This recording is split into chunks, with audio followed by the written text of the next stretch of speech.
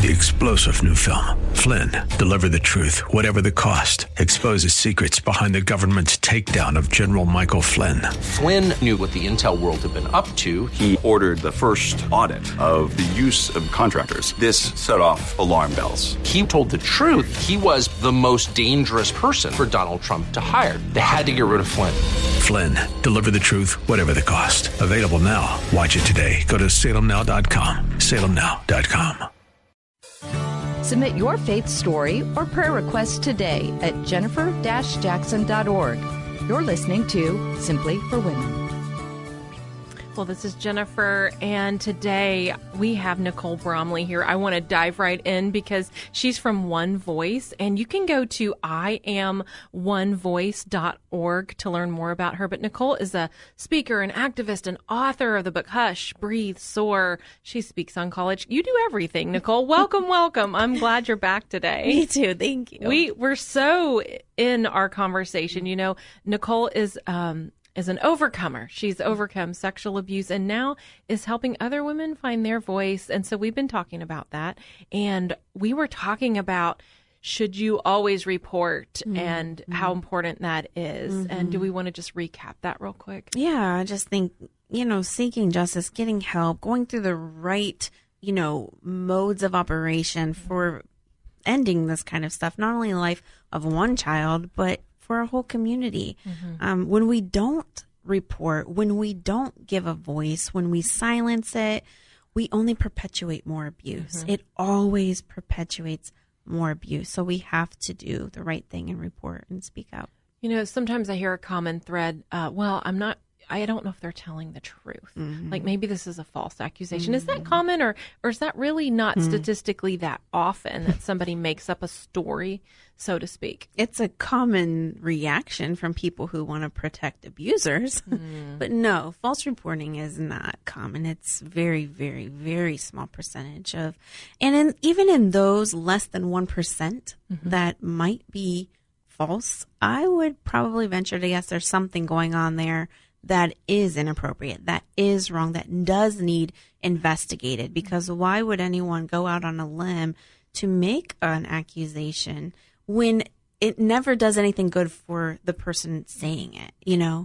It's incredibly shameful. It's very scary to make that accusation, and there's something going on that needs investigated. So if they're saying something, there's probably something going on, and they may need help in another area even, and that's okay. You still want to listen to that. You want to report that. You want to hear them fully. Are there questions you could ask? I think, shout out to all the teachers out there. That's right.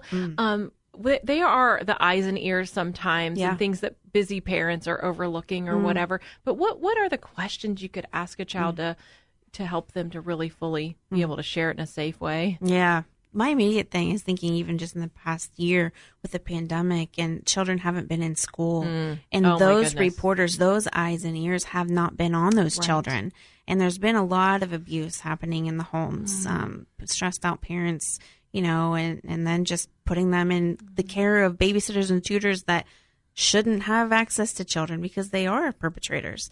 So yes, I'm so grateful for teachers who are willing to take that step and ask the questions. But yeah, what to say? I just think an overarching, tell me more about that. Or, how are you really doing? Or if you ever want to talk, I want you to know I'm here.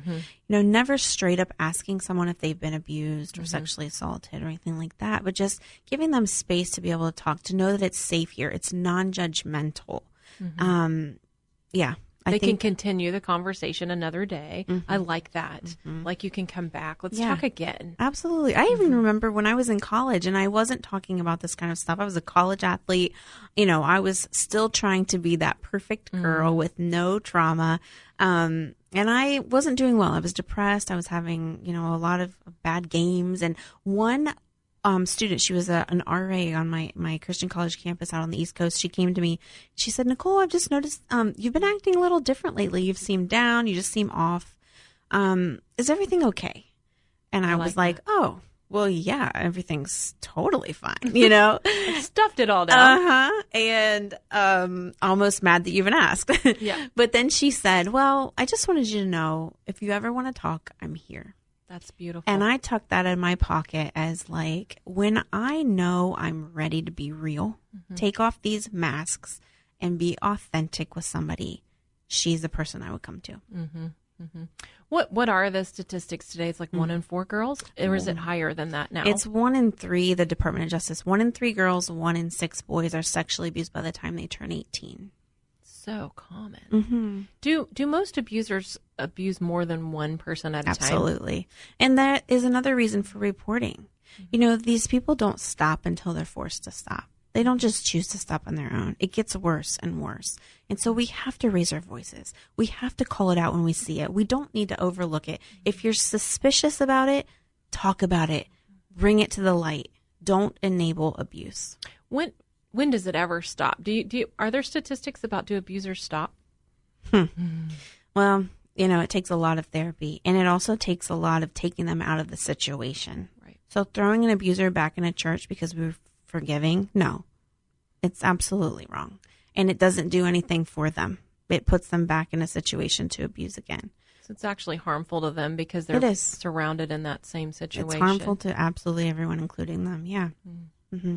So what about your story? So you went through high school and you started leading, I mean, at 15 by sharing with the church camp, maybe didn't inadvertently leading. Yeah. And then, so now you're in college and you're kind of on the back burner with all of this. Yeah.